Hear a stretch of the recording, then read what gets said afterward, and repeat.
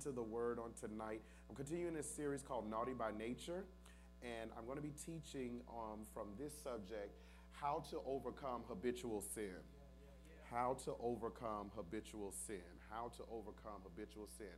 Get out your Bibles, get out your pens, pads, whatever you take your notes with, if you do it on your phone, because this is going to be very word heavy, but it's going to help you, all right? How to overcome habitual sin. Hebrews, the 12th chapter, verse number 1. Hebrews 12, verse number 1.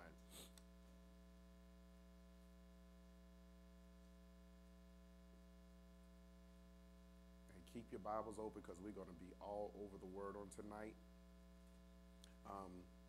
We're going to be very open and very honest. We pray for a spirit and an atmosphere to really deal and dig some things out in our lives because I don't care how saved you are, all of us got some habitual sins, okay? And so we need to kind of talk about this and deal with this, all right? Hebrews 12, verse number 1. If you have it, say amen. Therefore, since we are surrounded by such a great cloud of witnesses, let us throw off everything that hinders and the sin that so easily entangles. And the sin that so easily entangles. That's what I want to focus on tonight, is that phrase, the sin that so easily entangles us. Because it is the nature of man, even the nature of the believer, to be easily entangled in sin. Why? Because at the end of the day, we are all naughty by nature. Look at your neighbor, say, you are naughty by nature. Yeah. It happens so easily, okay? The reality is there are certain sins which more easily entangle each of us than other ones. There's some sins that your neighbor, it don't bother them, but it bothers you. And there's some sins that don't bother you, but bother your neighbor. Each of us in our own lives have certain propensities, certain tendencies, certain inclinations for specific kinds of sin. Why? Couple of reasons. It could be because we have cultivated habits of sin that happened before salvation that now plagues us even after salvation.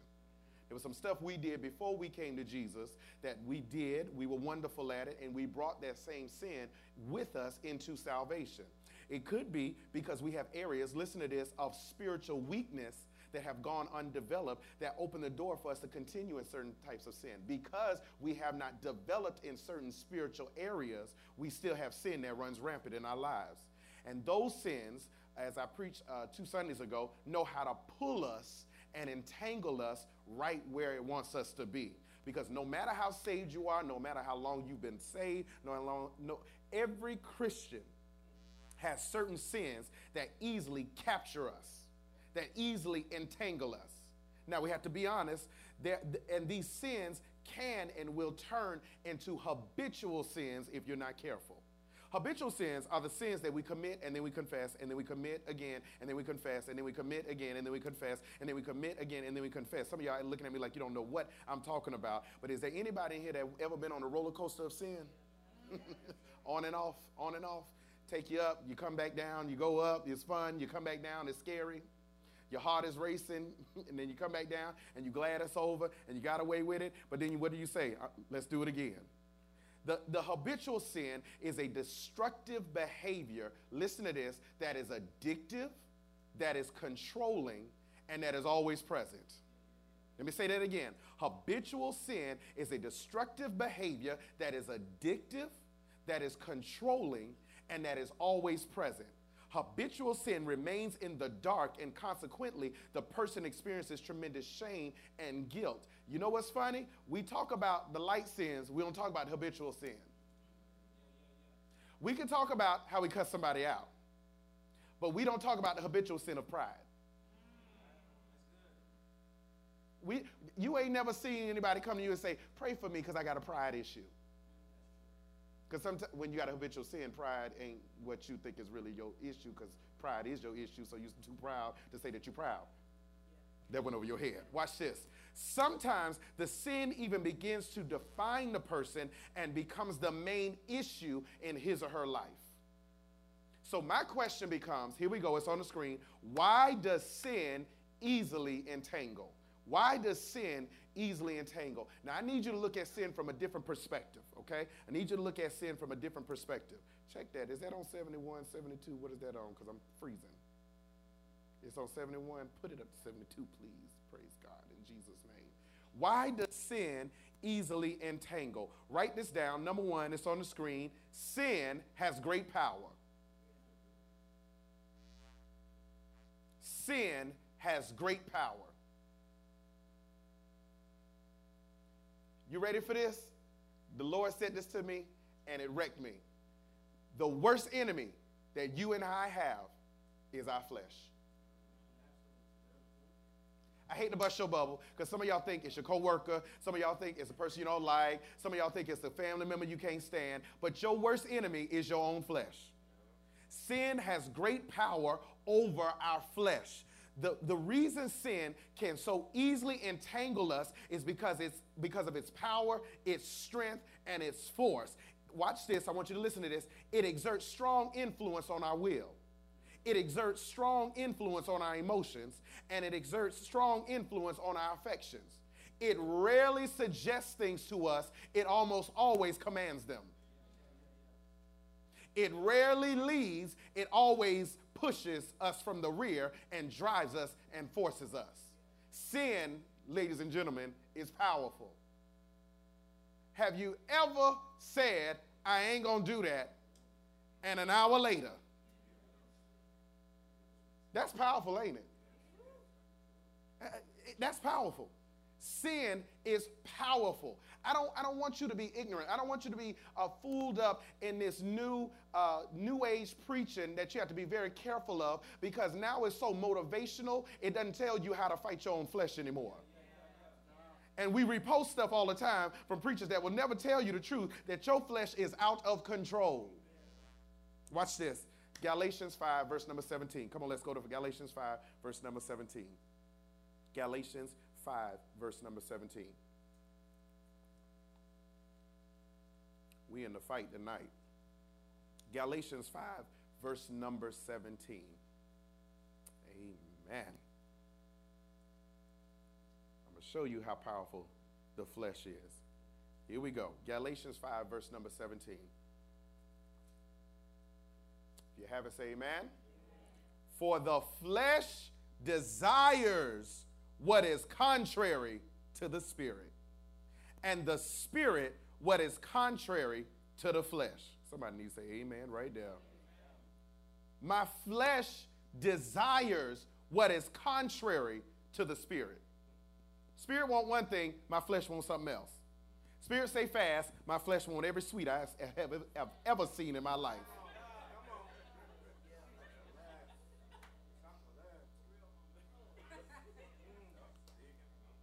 Spirit wants forgiveness. The flesh wants unforgiveness. The spirit wants the flesh desires what is contrary to the spirit, and the spirit what is contrary to the flesh. Look what it says. They are in conflict with each other, so that you are not to do whatever you want. You're in conflict. You're in conflict with have you ever had the conflict of the battle within the World War me? Okay, let me put it like this. You ever had a season where in a span of 5 to 10 minutes you can laugh and cry? And then go back to laughing? Because you like, what is going on? And see, here's the thing. And society will teach you that, you going through, that's depression, and it's anxiety, that's this, that. No, that's your flesh out of control. And it's a war going on the inside of you between your flesh and your spirit. You ever been so mad that you started crying? Because the spirit is saying no, and your flesh is saying, let them have it all. And you then get in a war within yourself because the flesh is always in contrary to the spirit. The reason sin is so powerful is because there is no such thing as peaceful coexistence between the flesh and the spirit. I need you to hear this. The reason it's so powerful is there is no such thing as peaceful coexistence between the flesh and the spirit. Have you noticed these bumper stickers that all say coexist now? Yes. Y'all don't know what I'm talking about. Y'all ain't never seen that before? Where now the narrative is that everything's supposed to be mixed up together and ain't nothing wrong with it. The reality is the Word of God says there is no such thing as a peaceful coexistence between the flesh and the spirit. There can be no compromise between the flesh and the spirit, because to surrender to sin is to violate the spirit. I can't coexist. My flesh and my spirit can't sit up together and have drinks. My flesh and my spirit can't dwell together and think that everything gonna work out, because one of them is stronger than the other. Oh, I know it's stronger than the other. Let somebody offend you and let's see which one is gonna be stronger. When was the last time somebody offended you and said, let me pray, let's pray together? No, offense rose up in you and you was ready to retaliate. You was ready to be upset. You was ready to be bothered. You didn't want them around. You wanted to ignore them. You said ain't nothing wrong with you and you knew everything was wrong with you. And offense has set in. Why? Because the flesh and the spirit cannot coexist together. If the flesh is up, the spirit is down. And if the spirit is up, the flesh is down. And the only check and balance to our sin, listen to this, is the power of the Holy Spirit. Sorry to mess you up. It is not self-help. It is not self-help. It is not self-help. You can't help yourself. Look at your neighbor and say, you cannot help yourself. You can't help yourself. You need the Holy Spirit. You need the Holy Spirit. I'm making light of this, but I need you to look at it deeper. You need the Holy Spirit to say, don't go in there and eat that cupcake when you know you're trying to fast before the Lord. You need the Holy Spirit. Watch this, because you know you could do some things and get away with it and nobody will know about it. And it takes the Holy Spirit to convict you when ain't nobody watching. That's when you know you got the Holy Spirit really working in your life. See, I don't need the Holy Spirit to be nice to you in church. I need the Holy Spirit when I'm all by myself and the thoughts of how you offended me and what you said about me start rolling in my mind. That's when I need the Holy Spirit to take control of that flesh, because that flesh wants to sit in offense and be upset with you. You need the check and balance of the Holy Spirit. That's why it will never be enough. Hear this. I want you to hear this. That's why it will never be enough to control sin through suppression or eradication. You can't suppress sin and you can't eradicate it. You must have the Holy Spirit operating in your life to counteract the power of sin in your life. Sin is powerful. I said sin is powerful. I said sin is powerful. Okay? Why, let me go back to my point. Why does sin so easily entangle? Number one, sin has great power. Here's number two, write this down, because it's so close. It's so close. It's so close. Now, this is hard for the saints. This is hard because sin is more than what forces its way from the outside in. But it forces its way from our flesh from within us. Okay. The problem is we would love for sin to be all external.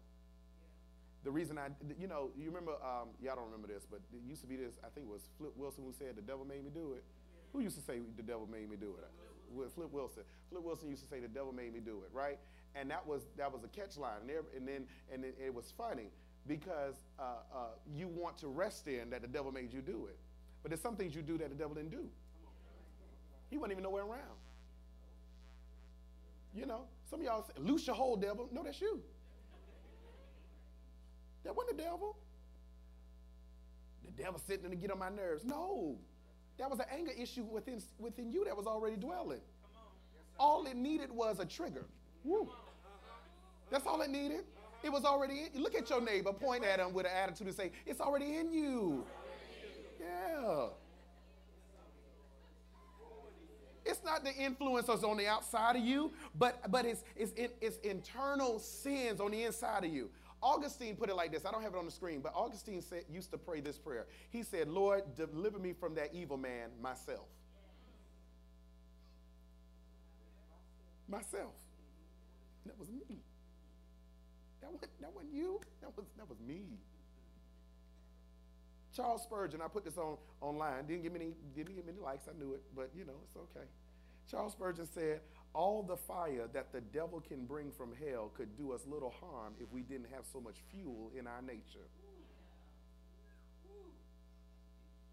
It's some fuel already there. Come on, you know the fuel is already there. You know how I know? How I know? Because you can have a falling out with somebody, don't see them for a long time, and let them walk by. Eyes are rolling, huffing and puffing under your breath, little shady comments left and right. That wasn't nobody else. That was that fuel in you. Look at your neighbor one more time and say, that was in you. That was in you. Jeremiah 13:23. Jeremiah 13:23. I feel like teaching this tonight. I really do. Jeremiah 13:23. Yeah, I need to teach this. Because, Jeremiah 13:23. Yeah, you done came in your open heaven. Now let's deal with your sin. Amen. Jeremiah 13:23. Jeremiah 13:23. And keep your Bibles open in Jeremiah because I got another scripture in Jeremiah. Jeremiah 13, verse number 23. The Bible says, can an Ethiopian change his skin or a leopard its spots?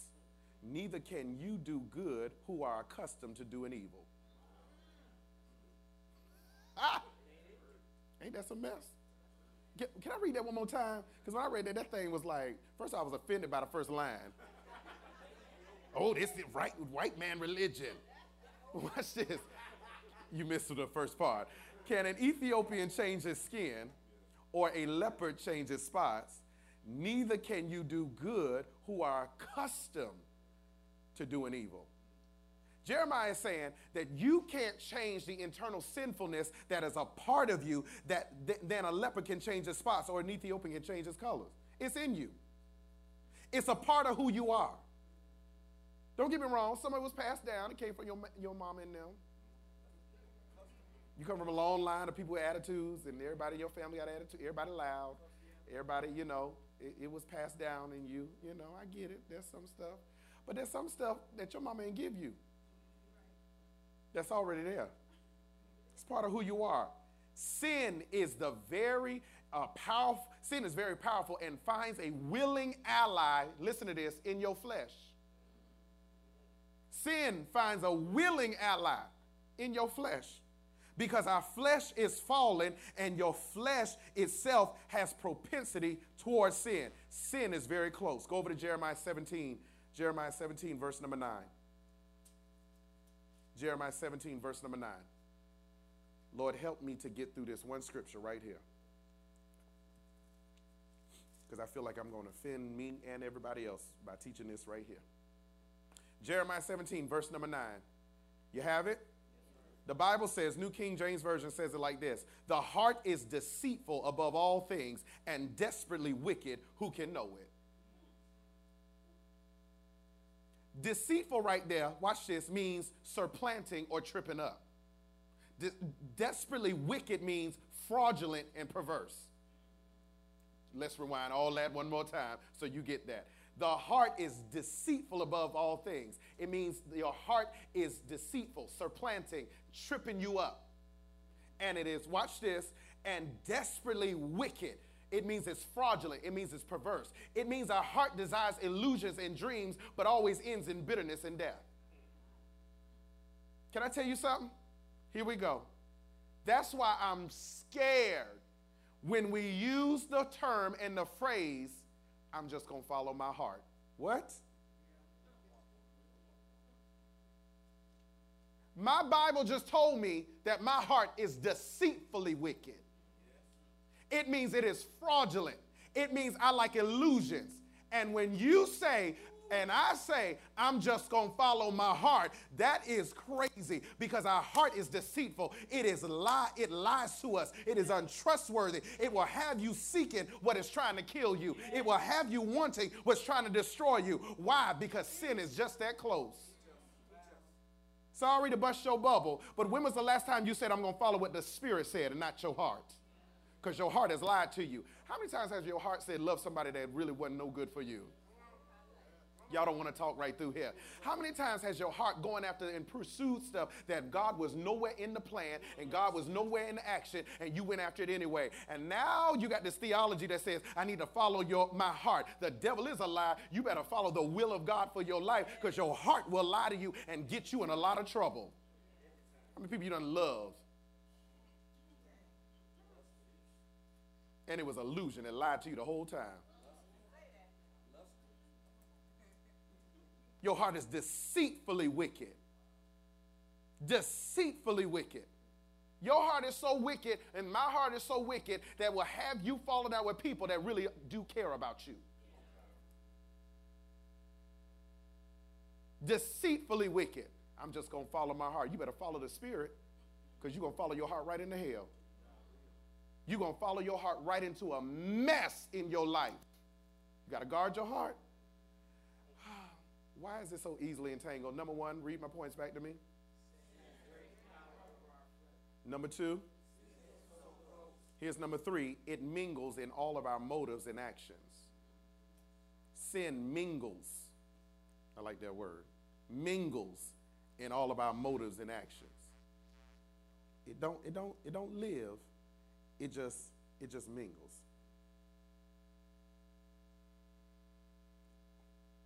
Now this is hilarious to me. This is real hilarious to me. My iPad wants to update right now. And literally just froze. Now that's the devil. He had no problem when I was talking about money. But now he got a problem when I'm talking about the sin. Oh, but I got to back up. Hold on. Play with it if you want. I mean, literally, just stop. Watch this. Sin does not remain separate, ladies and gentlemen. But it mingles in our motives and in our actions.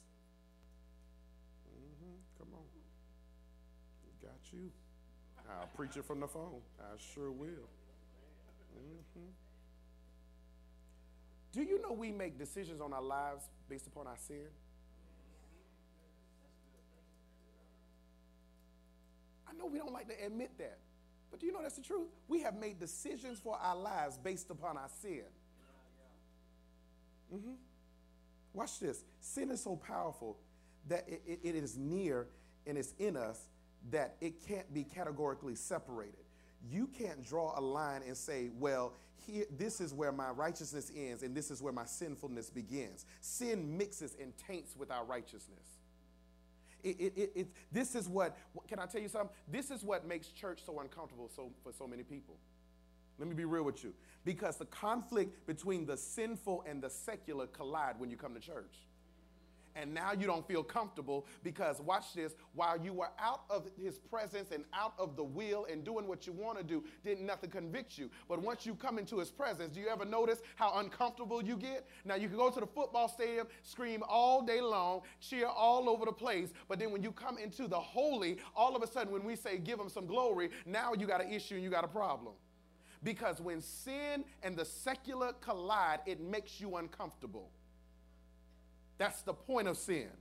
Watch this. Sin has a way of weaving itself into the fabric of all our duties, all our motives, all our thoughts, all our actions, and it entangles itself within our purpose and our plans. Even your best deeds are tangled up in sin.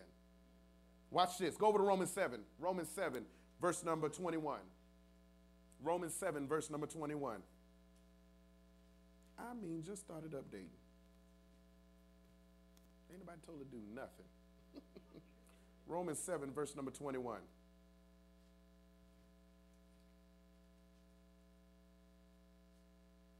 It mingles in all of our motives and all of our actions. Romans 7, verse number 21 through 25. If you haven't, say amen. Amen. So I find this law at work. Although I want to do good, evil is right there with me. I mean, I can stop right there. Even though I want to do good, evil is right there with me.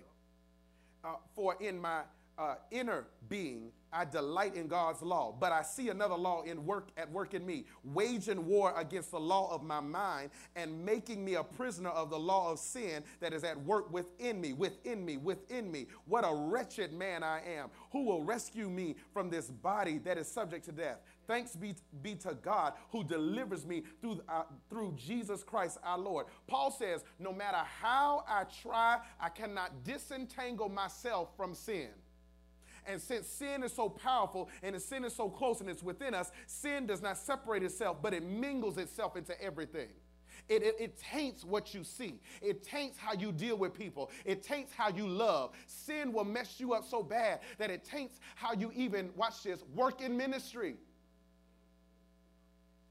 Because when you first get in ministry, everybody love each other. Give it time.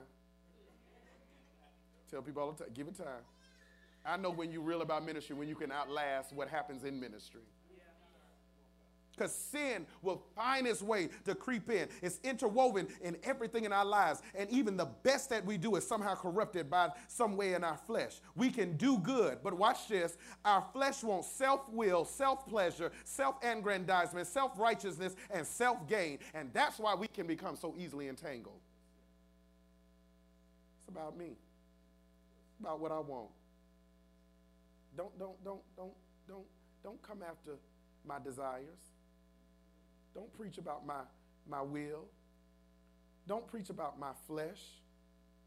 Let's shut the preacher down, because I don't want to hear all that. So I watch this. I can't sit still when he ain't talking about my blessing. So now the phone becomes so important to me, and I got to text this person, and now I got to go to the bathroom 17 times. Because I can't sit still long enough to hear about my sin and my flesh. Because when I start hearing about the sin and my flesh, it makes me uncomfortable. And now I got to move. I need you to lift your hand and say, Lord, deliver me, deliver me, deliver me. Because the same way I want to hear about open heaven is the same way I need him to jack me up about my sin and my flesh. The same way that God going to open up the floodgates of heaven and pour out a blessing I don't have room enough to receive is the same way that I need him to check me when I'm in my mess and in my foolishness and I'm doing the wrong thing and I'm offending people and I'm offending him. I need him to do that the same way. Same excitement. Keep that same energy. Look at your neighbor and say, keep that same energy. But if we're going to be successful at our walk with God, we must do what Hebrews said, lay aside the sin which so easily entangles us. Put it aside. Put it away. Now the question comes, how do we do that? How do we do that? Okay? Now we've been commanded many times, other than what we read in Hebrews, of how to do that. Go to 2 Corinthians 7, verse number 1. 2 Corinthians 7, verse number 1. Somebody say, I love the word. 2 Corinthians 7, verse number 1.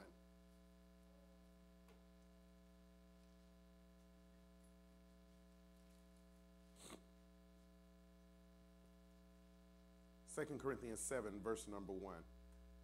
You have it, say amen. I'm going to be reading from the New King James Version. Therefore, having these promises, beloved, let us cleanse ourselves from all filthiness of the flesh and spirit. Underline that for me. Let us cleanse ourselves from all the filthiness of the flesh and spirit. You mean the spirit can be filthy? Let's work it out. From all the filthiness of the flesh and spirit, perfecting holiness in the fear of God. Watch this. The filthiness of the flesh are those external acts of wickedness, but the filthiness of the spirit are those internal attitudes of the heart that lead to external sin. Can I say that one more time? Because I need you to get that, okay? The filthiness of the flesh are those external acts of wickedness, those things that we do. Smoking, drinking, sex, and, all that good stuff.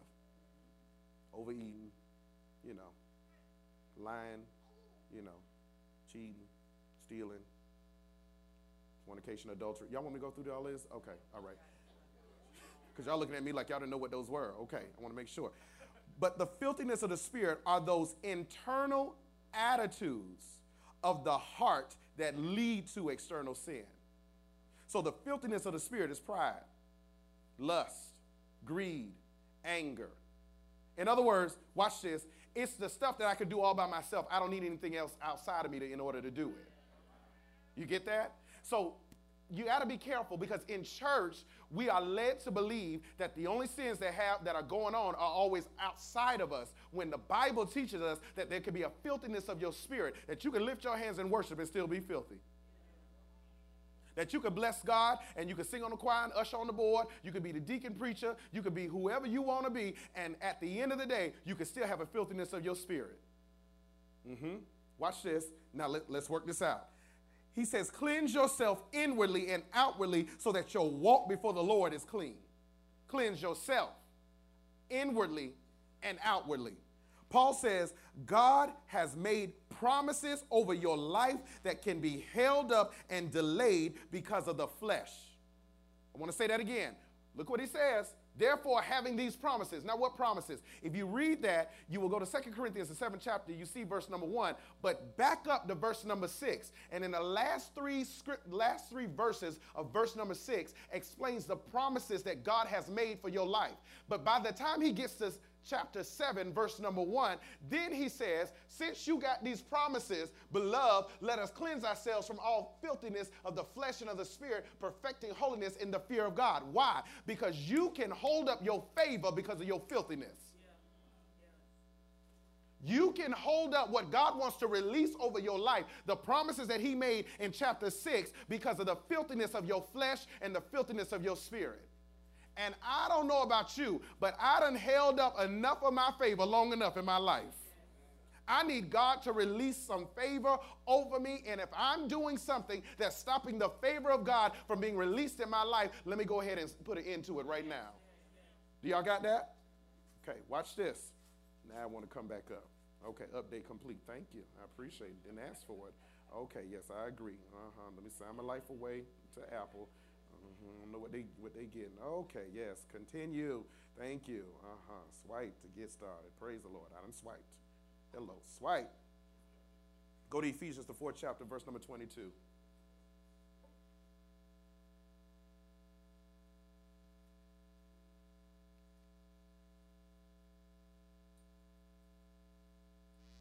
Ephesians, the 4th chapter, verse number 22. You have it, say amen. You were taught, with regard to your former way of life, to put off your old self. Look at your neighbor, say, put off your old self. Which is being corrupted by its deceitful desires. Paul says we must put off our old self. Put off means to strip away. It literally means, if you were to give it an imagery, it is like taking off dirty clothes. Okay? Because if we don't put it off, we will go deeper and further into sin. The longer you have on dirty clothes, the worse you start to smell. And what he says is that you got to put off this dirtiness of your flesh and of your spirit in order, watch this, so that you won't be corrupted by deceitful desires anymore. That you ain't going to be dumb no more. Look at your neighbor and just sniff. And ask them, what's that smell? Do you need to change your clothes? You need to change your clothes? You been in them clothes too long? You ready for this? You ready for this? Watch this. One of the definitions of old self, he says to put off the old self. One of the definitions, you ready for this? Is a corpse rotting in the sun.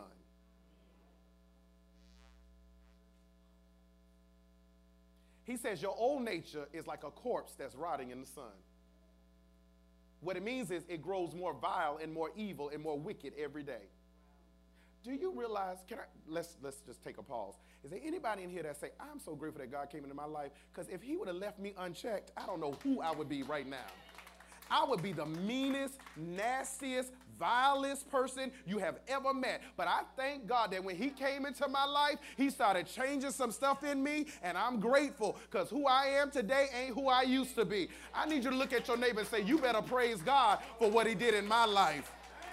Yeah, you better praise God for what he did in my life, because he brought me from a mighty long way. And if he would have left me alone, honey, I would be just as messed up as I want to be. My attitude ain't the greatest, but you better thank God. He done brought me. Some of you used to be fighters.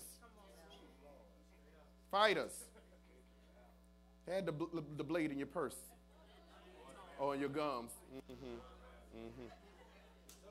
Yeah. Some of y'all know you used to be cussers. I mean, you had a degree in cussology. You knew how to put it together. Now you go to cuss and it don't even sound right. You just give up.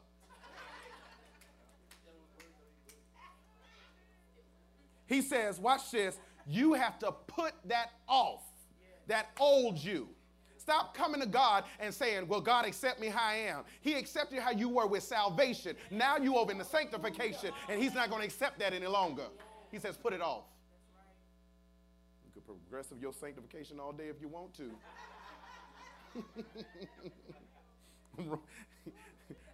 Those that have been walking with me know what that means.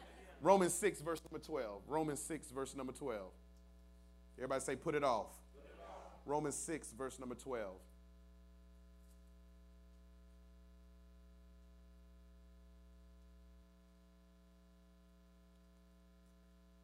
Why am I giving you these verses? Because I need you to start getting this word in you. You got to get this word in you. You got to get this word in you. You'll see in a minute why you got to get this word in you. Romans 6, verse number 12. If you have it, say amen. Therefore, NIV version, do not let sin reign in your mortal body so that you obey its evil desires. Listen to what he's saying here. I want to read that one more time. Therefore, do not let sin reign in your mortal body so that you obey its evil desires. He's saying here that we are active in determining what our bodies will and will not do. You are not possessed by no devil when you sin. That's you. Devil didn't step into your body and, y'all remember Ghost? Y'all remember Ghost with Whoopi Goldberg? And Patrick Swayze sat on her and she, That's not what happened to you when you sin and I sin, okay? He says that we are active in determining what our bodies will and will not do. And I want you to hear this statement because I wrote this and I struggled with it, but I understood the major point because I didn't want to teach you bad theology, but I need you to hear this.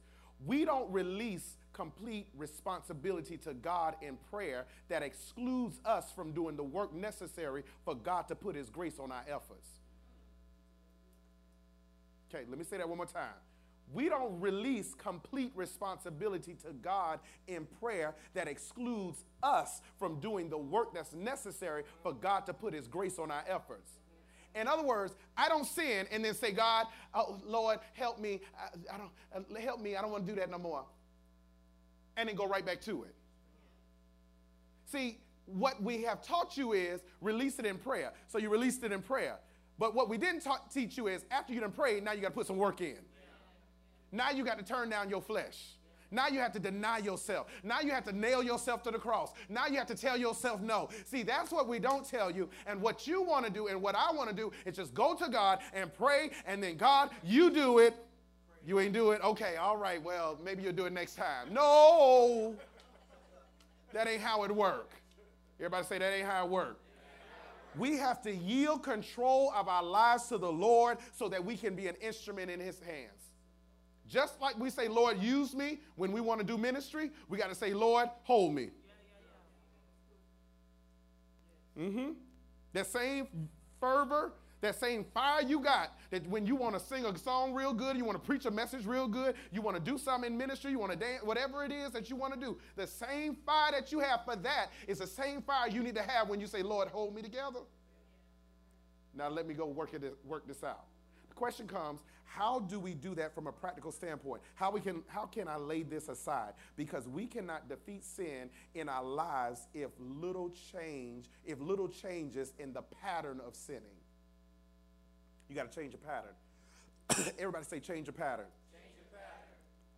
And we want to confess our sins and have the confidence that he is faithful and just to forgive them. But if we do not take the steps to have a decreased load of sin, then the list is a little shorter because we're dealing with it on a day-to-day basis. So my question becomes, here we go, how to overcome habitual sin? How do you overcome habitual sin? How do you overcome habitual sin? Number one, write this down. Don't underestimate your sin. Don't underestimate your sin.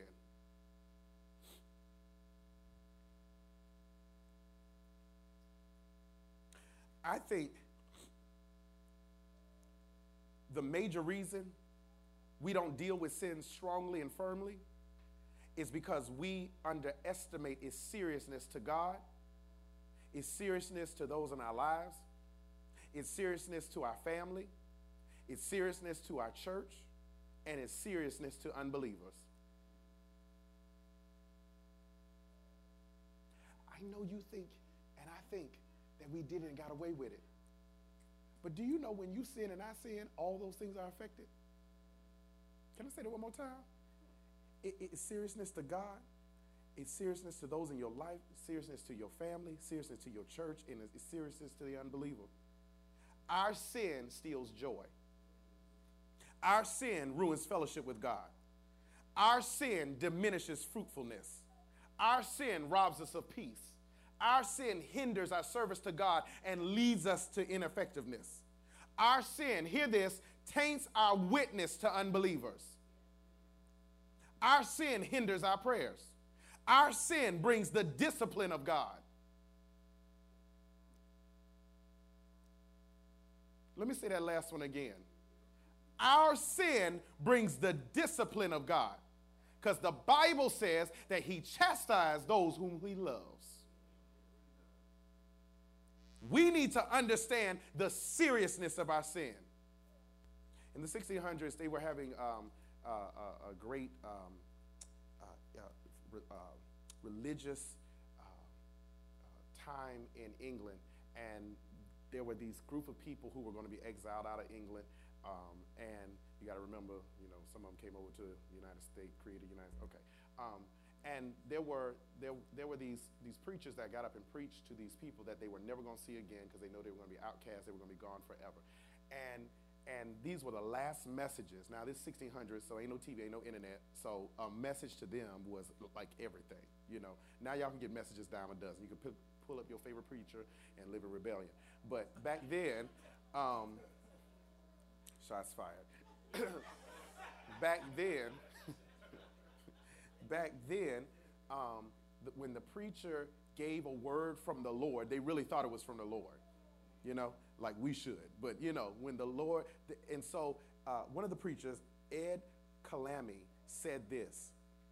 This is his last word in his message to those people that he would never see again. Some of those people were going to be killed, some were outcast. He was going to be killed, outcast. He says this: there is more evil in the least sin than in the greatest calamity. There is more evil in the least sin than in the greatest misery. That's profound. Let's think for a little bit.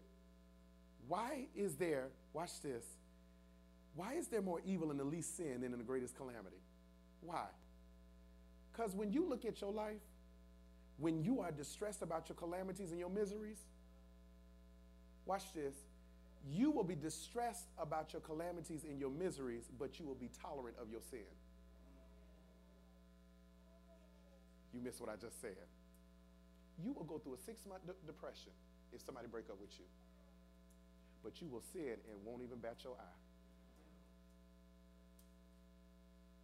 That's heavy. Because we don't treat our sin seriously. Everybody do it. Everybody's struggling. See the excuses we like to use? Okay? We don't have money, we go through a depression. Go through a bad breakup, our emotions are all over the place. We cry uncontrollably. We stop eating and change and can't even sleep. From a breakup, you can't eat and you can't sleep. Ask you to fast and you're struggling.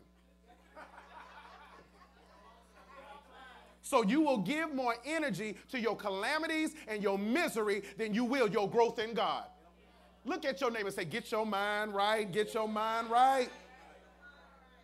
But we sin and we are the least bit moved by it. You can talk to somebody crazy, you can cuss them out, you can roll your eyes, or you can ignore them and let them walk right past you and you don't speak and you don't feel nothing about that. But let your check be short $100 on Friday. And you will call down fire from heaven over your $100. But you will walk right past somebody that you love and it don't even move you.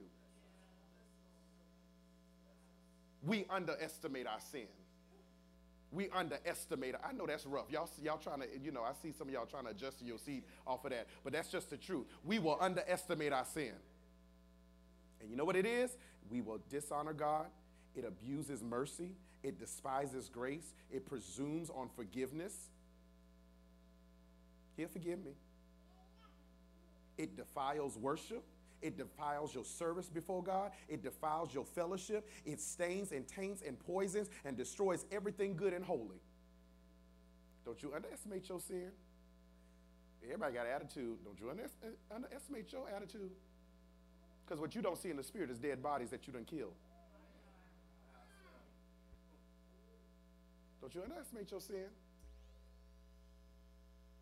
I'm single. I need something every now and again.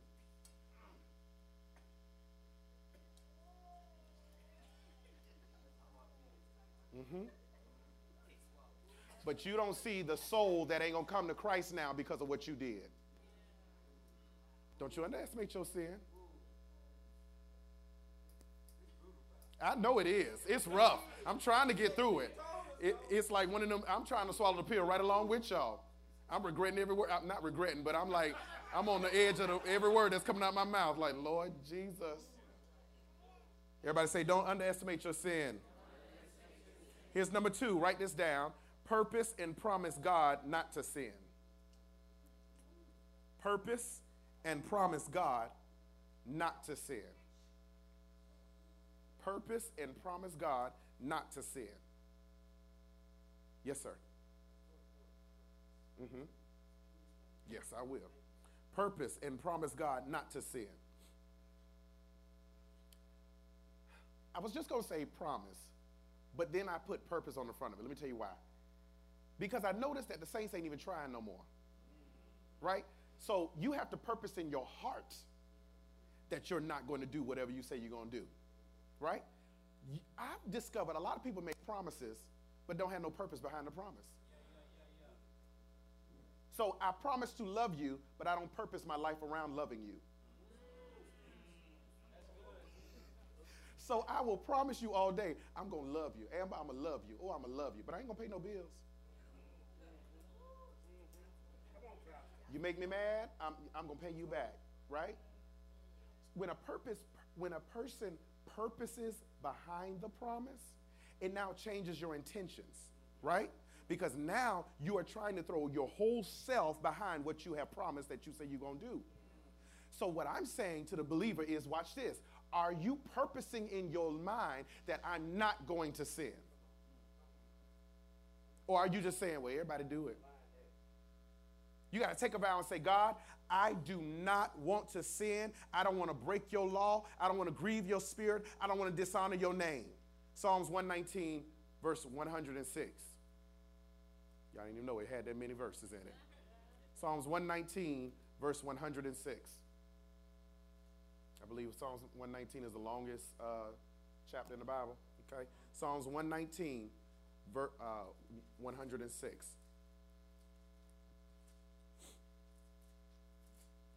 Psalms 119, verse 106.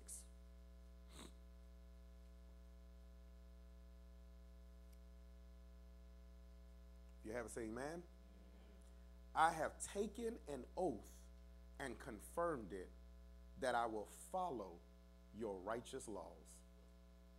I have taken an oath and confirmed it. I have promised and purposed it that I will follow your righteous laws. Unless you have that kind of resolve in your life, ladies and gentlemen, you'll find it easier to be entangled by sin. Because it takes a heart that is set with a bold affirmation that leads to holy living. You got to purpose your heart that you want to live holy. You got to purpose in your heart and promise God that I'm going to do everything in my power to please you with my life. And until you make that kind of conscious commitment to the Lord, you're going to battle with the same things over and over again and be defeated. Drop down to verse number 32. Psalms 119, verse number 32. I run in your path of your commands, for you have broadened my understanding. I run in the path of your commands, for you have broadened my understanding. You got to run with this. What it means is I'm going to run, listen to this, after obedience because I have a heart that I want to obey. Can I be honest with you? Been pastoring 9 years. It'll be 10 years next year. I don't know where the time went. I blinked, and it's 10 years later. And you know what I've discovered? I've discovered that everybody that says they love God don't want to live for God. I've discovered that no matter how much you can preach and teach and all this other stuff, there's some people that no matter, they are not in the place of where they really have surrendered all their life to the Lord, that says, God, God is not something I do, it is my world. It is my life. It's my everything. Okay? You have to say, I want to run after obedience. I want to obey God. But it starts in your heart. Research shows that if you want to be a great runner, long distance runner, endurance runner, a marathoner, it is better to have, watch this, an enlarged heart muscle. Research shows this because an enlarged heart will help the runner's ability. An enlarged heart strengthens their heart to keep pumping all that is needed so that the body is able to push itself beyond its limits. So a great runner can run the way they run because their heart is enlarged. And the psalmist is saying, I will run the way of your commandments because you have enlarged my heart. You have given me a heart of obedience. You have broadened my understanding that your way is the best way. I've resolved that now. I don't have to question that any longer. There's some people who are still questioning, is God's way really the best way? Watch this. You question it because when you did it God's way, it didn't work out the way you had proposed it in your mind. And when it didn't work out that way, then you say, well, maybe God's way is not the best way. And God is saying, you got to come to the place where you make up in your mind, I'm going to obey, even if I don't like it, even if I cry, even if I suffer, even if I go without, even if I get rejected, even if people walk away, even if I ain't got the money, even if I got the house, even if I got the car, I'm still going to worship you and do what you have called me to do, and I'm going to obey you with all my life. That's the kind of purpose that is absolutely essential. Why does it have to be purpose and promise? Because, and I'm going to answer this right here as well. Why does it have to be purpose and promise? Why can't I just promise God, I don't want to sin. I promise you I ain't going to do it no more. But I don't purpose myself. Why does it have to be purpose and promise? Watch this. Listen to this. Because there's a great difference between sin dwelling in us and sin entertained by us. Work that out. There's a difference between sin dwelling in us and sin entertained by us. Just because sin is in me don't mean I have to entertain it.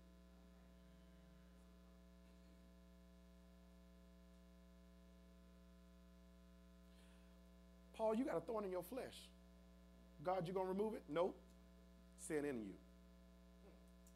But now when the trigger comes by that pushes on that thorn, are you now going to respond in your normal way? Or are you going to say, my grace is sufficient for you? Because sin in you is not the same as sin entertained by you. Let's be real. Let's be real. Let's be real. Some of the stuff we got in, it wasn't because the sin was in us. It's because we entertained it. I took the number. I responded to the DM. Ask your neighbor, say, what are you entertaining? What are you entertaining? What are you entertaining? Yeah. You driving by the house.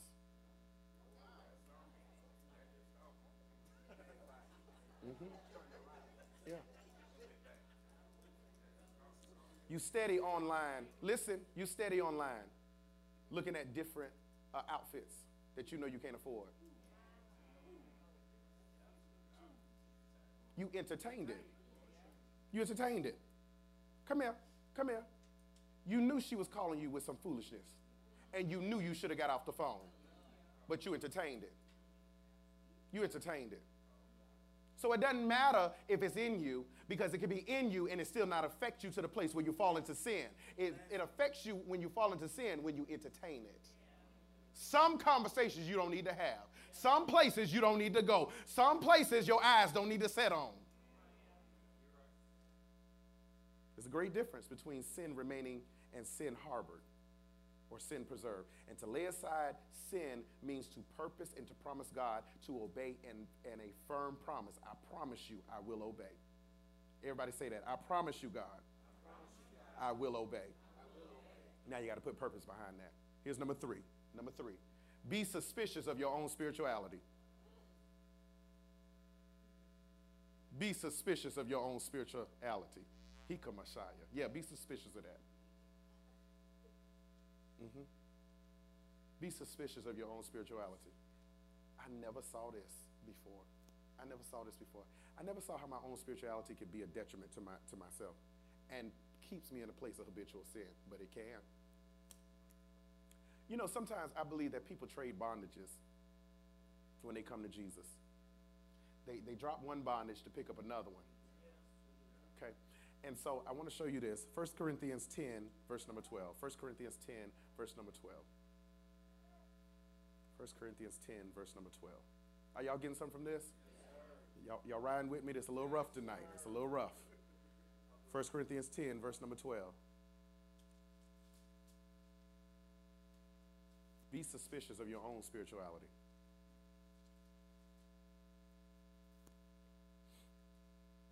We live in a day and time where, you know, everybody got a title now. I ain't never seen so many bishops and apostles and prophets in all my life. Somebody came to me, oh, we're going to make you a bishop. No, thank you. No. Somebody came, I think, which I could tell you, somebody sent me a letter telling me they want to give me a doctorate. I said, no, thank you. I'm good. I think that's offensive to the ones who actually earn one. For you just hand me out one. Why? Because my church size? That mean I need a doctorate? No, listen. No. Watch this. We live in titles. We live in a zone of let me hide what's really going on. So give me a title that covers where I'm really at. So let me be prophet so-and-so, but I don't know how to keep my stuff to myself.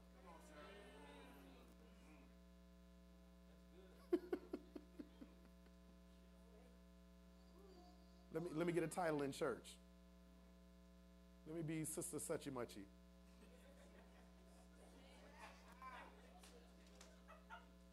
Because I'm going to use that as a covering of what's really going on.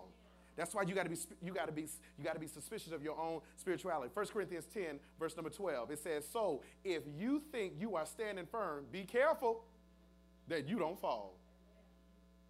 Okay, listen, I don't care how great of a service you had on Sunday, still be suspicious of your own spirituality. They could have carried you to your car because you was that slain in the spirit. And when you come down, still be suspicious of your own spirituality. Because I discovered I could go high in the realms of the spirit and I could come down and cuss you out. Go to Job chapter 31. Job 31, verse number 1. Job, righteous man. Ain't the Bible say he righteous? He's a righteous man. Job 31. Job 31, verse number 1.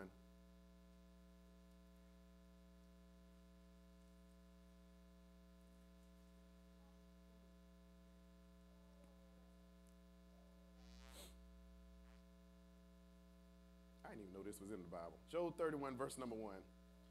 I have made a covenant with my eyes. How then could I gaze at a virgin?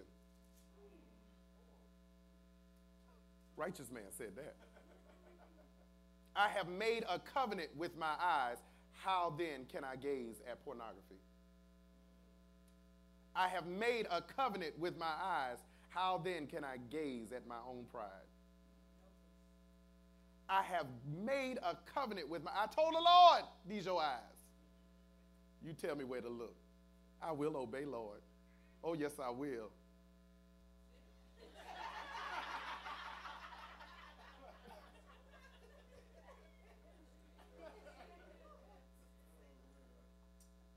He said, I got to be careful where I look because I don't even trust my own self. I got to start with what I see because I don't trust me. Right? Be careful where you look at. Because you can't trust yourself. I would say this to the men, but I'm going to say this to the women as well. Men, you got to be careful that sometimes when you see somebody attractive that you don't look beyond 3 seconds. Married or single, because after 3 seconds, something settles in your spirit. I would just say that to the men, but women, y'all as well. Because y'all go on fantasy trips in that head of yours. You see yourself 5 years married with 2 children and you don't even know their name. Am I talking? Y'all think I'm lying? I mean, it will take you on a head trip. You see the dress, you see the flowers at the wedding, all in 10 seconds.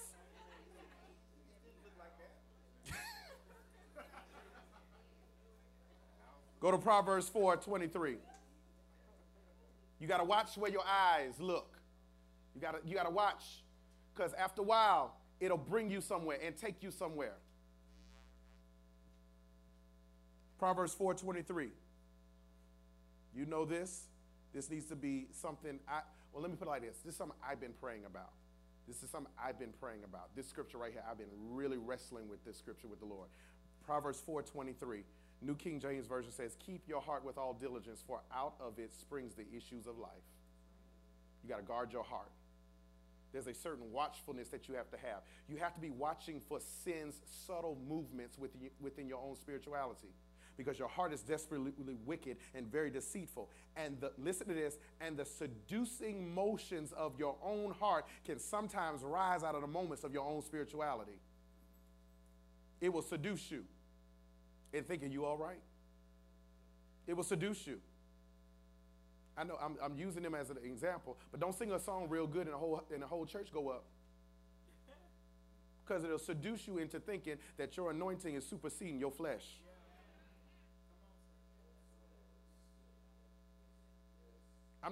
Listen, I learned that a long time ago. I could preach a good message. The whole church could fall out, and I could still go home and struggle with my flesh. Because your spirituality does not override that. The anointing does not override it. It breaks those yokes. It didn't break yours. Watch this. And here's the danger. Here's the danger. Because you will sin. I'm talking to saints now. I ain't talking to unbelievers.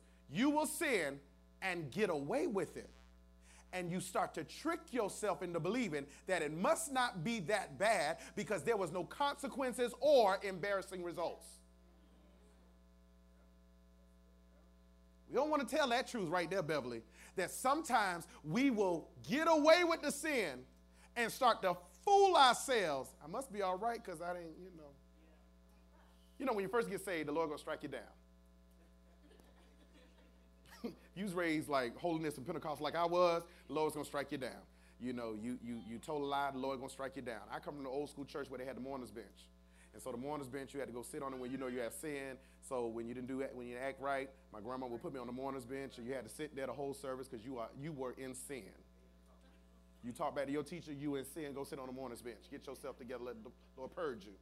Let him purge you. I come from the purging church, where you call on Jesus till you're foaming at the mouth and carrying on. Okay? That's the kind of church I come from. And what I've discovered is, watch this, that when you start growing in God and start realizing that he will give you leeway, that sin don't automatically reap the repercussions that you thought they was going to happen, and you start saying, well, wait a minute. If I got away with it, it must not be that. I still got the favor of God. And here's where it really gets you. And then he blesses you in disobedience. So you can get the job and still be disobeying him somewhere else in your life. And you will fool yourself. I got the favor of God. Late in the midnight hour, God's going to turn it around. It's going to work in my favor. You got favor and you filthy all at the same time. Don't you fool yourself and let your you got to be suspicious of your own spirituality, because you will walk around thinking, oh, ain't nothing wrong with me. The Lord bless it. Hallelujah.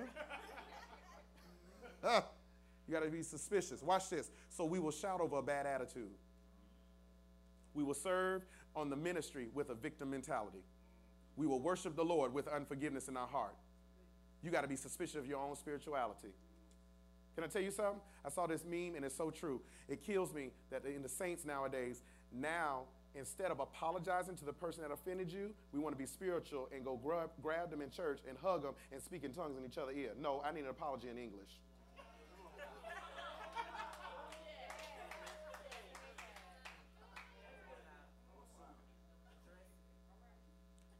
That's a weird spirituality. That I can hokum a shot. I'm all, oh, thank you, Lord. Oh, hallelujah. Oh, glory, thank you. And I done talked about you like a dog.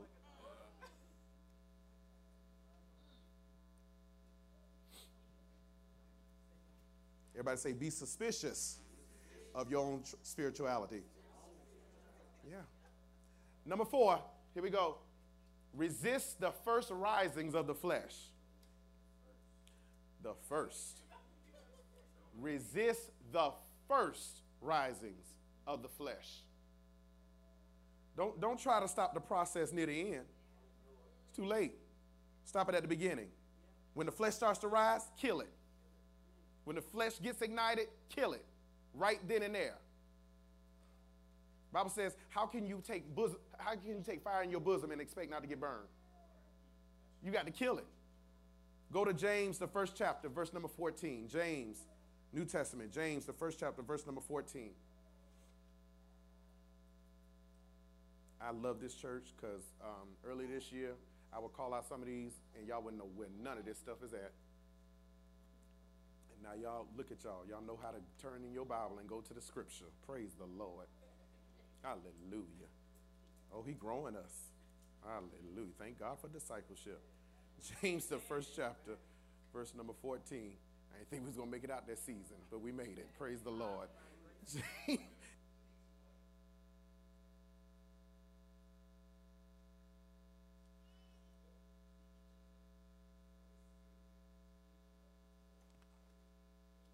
Thank you. James, the first chapter, verse number 14 and 15.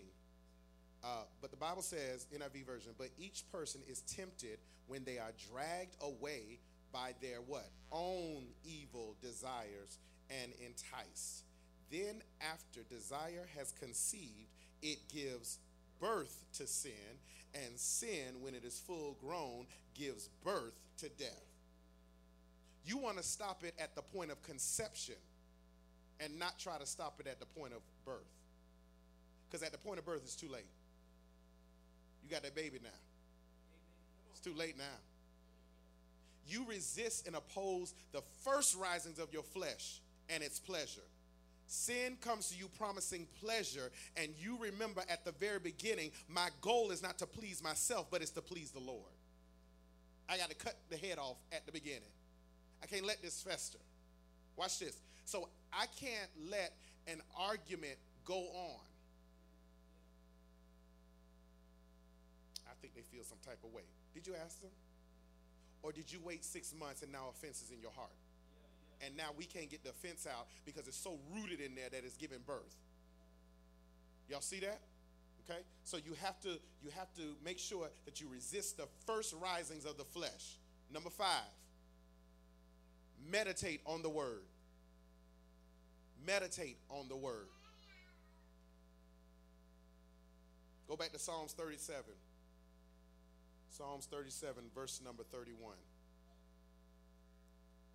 Psalms 37, verse number 31.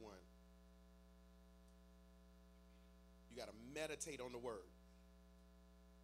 You're going to overcome habitual sin. You have to meditate on the word.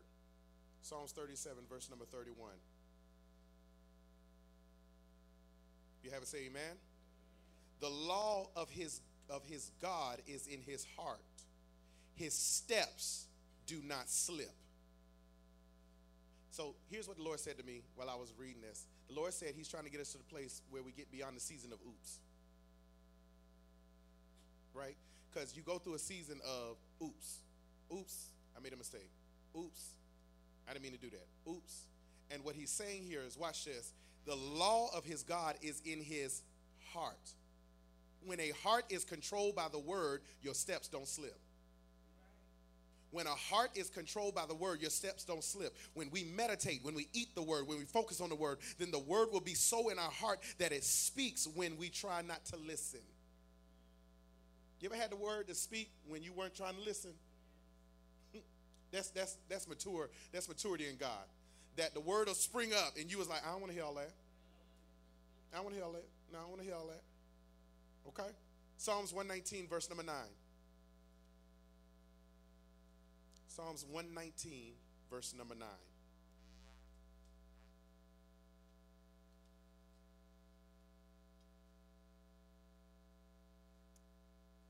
Psalms 119, verse number 9. The Bible says, how can a young man keep his way pure? By guarding it according to your word. How can you lay aside sin? How can you win this battle? By keeping it according to thy word, by guarding it with scripture. So listen, this is what you got to do. You got to take your sin and now you got to guard it with scripture. I told you this last week, I believe it was, that whatever your sin is, you need to find what the Bible says about it in the word, and you need to get that, and you need to make sure that you have that, and you guard that sin with that word, okay? So I told you a couple weeks ago that my struggle with pornography. So now I have to take the word, casting down the imagination and everything that exalts itself against the knowledge of God. Why? Because I have to cast down the imagination of what that does for me, and I have to make sure that I surround it with the word. So every time my hand start going on the mouse to go over to something, I have to, now the word has to come out. Casting down the imagination, everything that exalts itself against the knowledge of Christ. You see how that works? Whatever your it is, whatever your sin is, you have to find a corresponding scripture so that you can surround that thing with the word. But you have to meditate on that word. Watch this. It is a constant input of the word of God that begins to fill up the mind and control the thinking.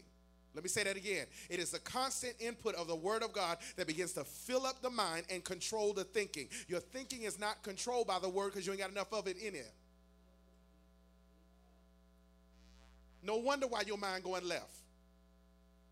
Because you don't have enough word in there in order for it to stabilize it. The word becomes the strength and the resource in us that can resist the initial impulses of the flesh. Psalms 119, verse number 10. Stay right there where you're at. Verse number 10.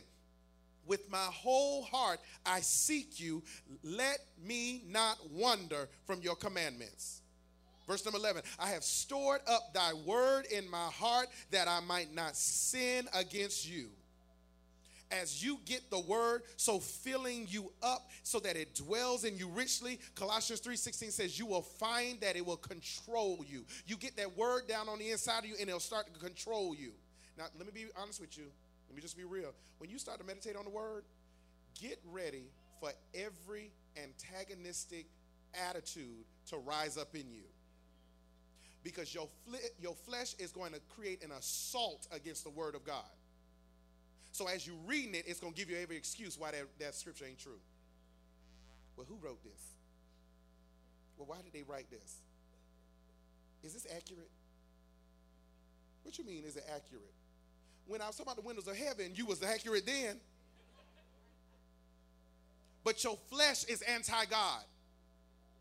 And because your flesh is anti-God, it's going to try to create everything that is possible to come against that word. Isn't it funny how you can sit through 17 hours of Netflix, but you can't sit through 10 minutes of reading your word without getting sleepy? Because your flesh is anti-God. It is going to do everything possible. But you got to talk to your flesh and say, come on up, flesh, because you about to die today. I'm going to get this word so in me that whatever you try to do, it ain't going to work any longer. This will help you. I promise you it will. But I'm telling you, every attitude, every desire, all of a sudden you're going to start reading the word and you're going to be hungry after you just ate. You're going to get sleepy. You're going to get tired. You're going to have an attitude. Watch this. You're going to try to read the word, and then everything external is going to get on your nerves. Watch this. So the same child that was just in your face 5 minutes ago, when you wasn't reading the word, didn't bother you. But when you start reading, what do y'all want? Go sit down somewhere. That's that flesh. Look at your neighbor and say, that's that flesh. There it is. That's that flesh. Because everything about your flesh is anti-God, and it's going to come out when you try to get that word on the inside of you. It don't want the word. It don't want the word. Don't you fool yourself. I don't care how much you sit up here with your nice little Bible. It don't want the word. It don't want the word. Because you'll get it in here, but you won't get it outside. You don't want the word. Watch this. When you feel the impulse of the flesh, meditate on the word and not on the enticings of the flesh and its pleasure. Read my points back to me. Let's go. Number 1 is what? Number 2. Number 3. Number 4. And number 5. Here's number 6. Immediately repent over stumbling. Immediately immediately repent over stumbling. Oh, you gonna stumble. We gonna stumble. Some of y'all know you stumbled today. As you was on this fast, you stumbled through the fast. But you have to immediately repent over the stumbling. Matthew 26, verse number 75. Matthew 26, verse number 75. The Gospel according to Matthew, verse number chapter 26, verse number 75.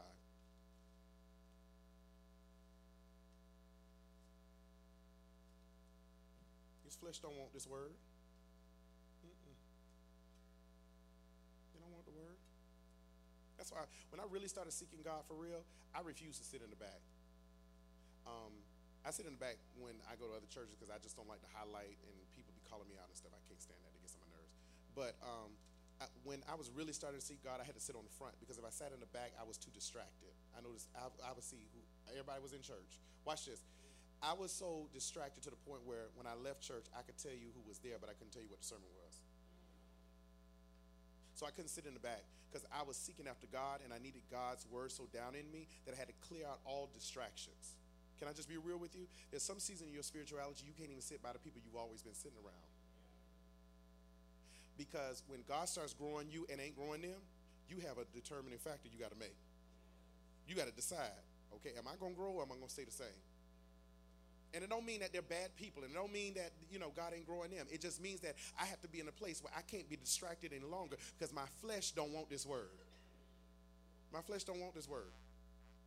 You ain't really got the word good until you left here and you was mad at me. All the time. But dog.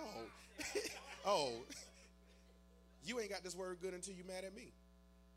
Until you realize that it ain't really Pastor Philip, it is really the Lord that's talking to you, that's trying to get something past your flesh into your spirit. Yeah, you got to get this word, but you got to immediately repent over stumbling. Matthew 25, verse number 75. Then Peter remembered the word Jesus had spoken. Before the rooster crows, you will disown me 3 times. Here's the line. And he went outside and wept bitterly.